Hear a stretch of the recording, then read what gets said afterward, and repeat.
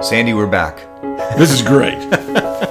So we took a little break after our first season of looking at the Proverbs, and here we are, season 2. Fantastic. I can't believe they welcomed us back. Wherever they are. The people demanded another season. So I really love talking about the different wisdom sayings and experiencing that together. That was really, really meaningful. What do we have on tap for the second season? Well, we found something very intriguing about David. Who was he? Why are we interested in him? Why would we think that those listening to us would be? But very interested, I think he has been to all kinds of people, various traditions in the Jewish community, the Christian, others.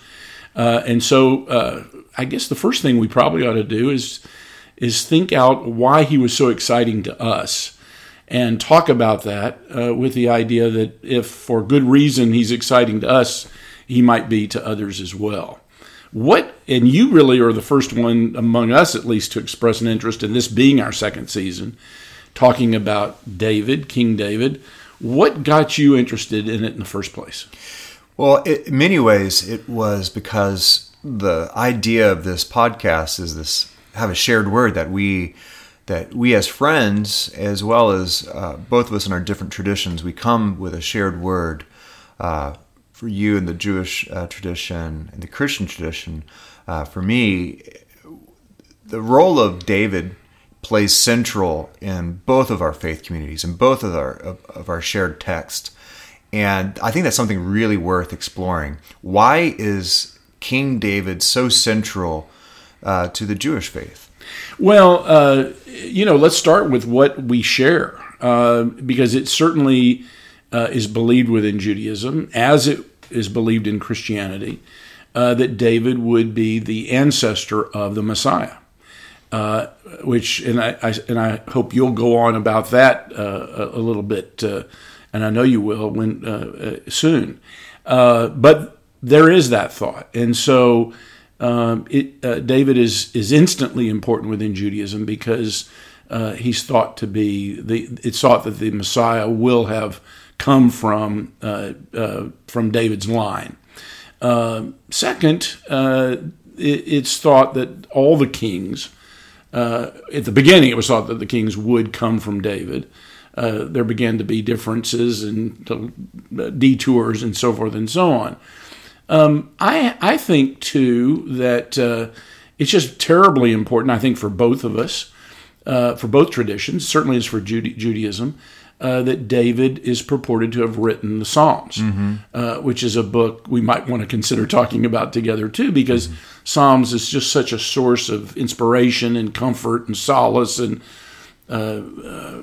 knowledge and so forth in all kinds of times of our lives, and is such a really well-read book for that reason by all peoples. Now, did David write all the Psalms? Maybe not, scholars would say, but he clearly was involved in some of them, if not setting up the tradition. So we have that as well. Let me finally say that he's just such an interesting character. Right. I mean, I think one of the things that's so appealing about him, and we'll talk about this a lot, I know, is that even with his imperfections, he was a man of God. He believed in God. He was loyal to God. And so I think for people who have imperfections, and we all do, he's a model to look at. Yeah, for me, that's the reason personally I'm attracted to David is he is such a flawed hero. And we instinctively, we're drawn to flawed heroes, I think, as people, because we are too familiar with our own self. Even with to whatever degree that we are self-aware, we know that we have imperfections, we have flaws, we have our own sense of brokenness. And yet, somehow, seeing stories like David gives us hope that God actually sees us as well, even sees us through our flaws and our brokenness to something better. And I think that's in part why people are attracted to the life of David.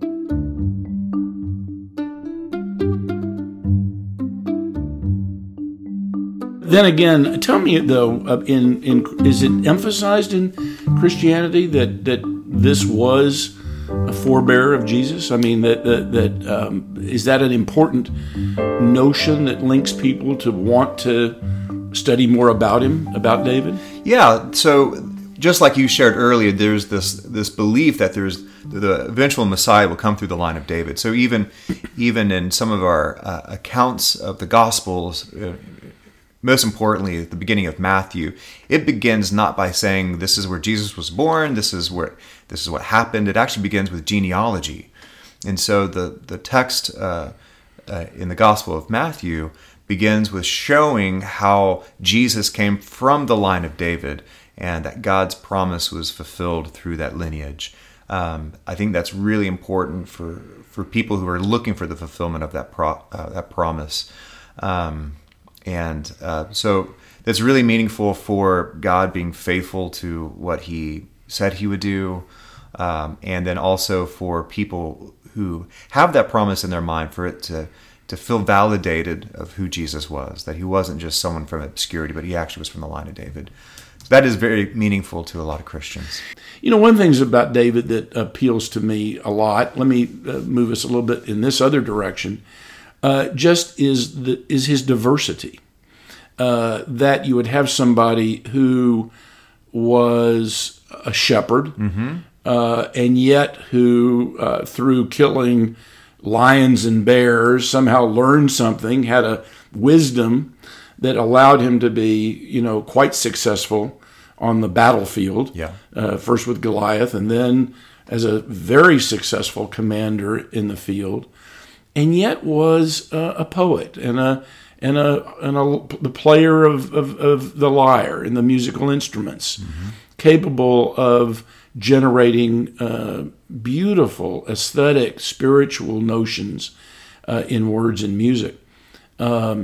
I find anybody that has that kind of diversity of experiences and skills interesting to study. Absolutely. Yeah, he's the ultimate Renaissance man. I mean, he's gifted in so many different ways, and he also was a great leader. He was a great king. So it wasn't only that he led Israel into a new chapter, but he also guided them and shepherded them through that too. Yeah, there's so many different traits that David shows.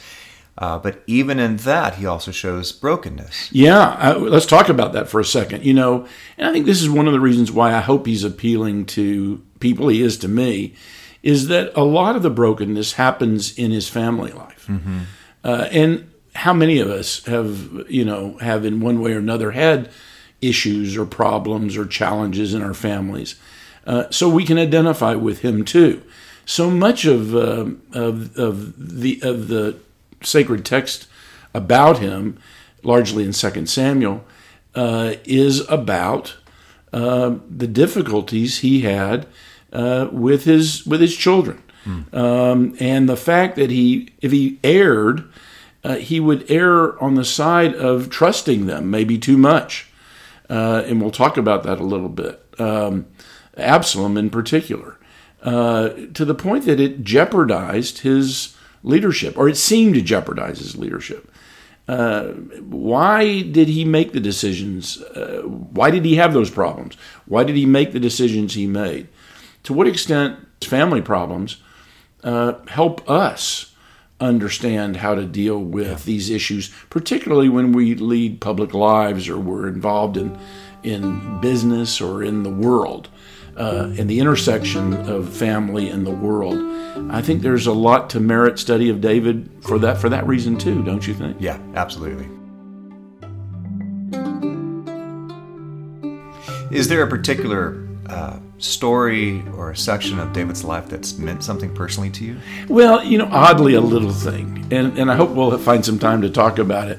They're all the big stories. I mean, and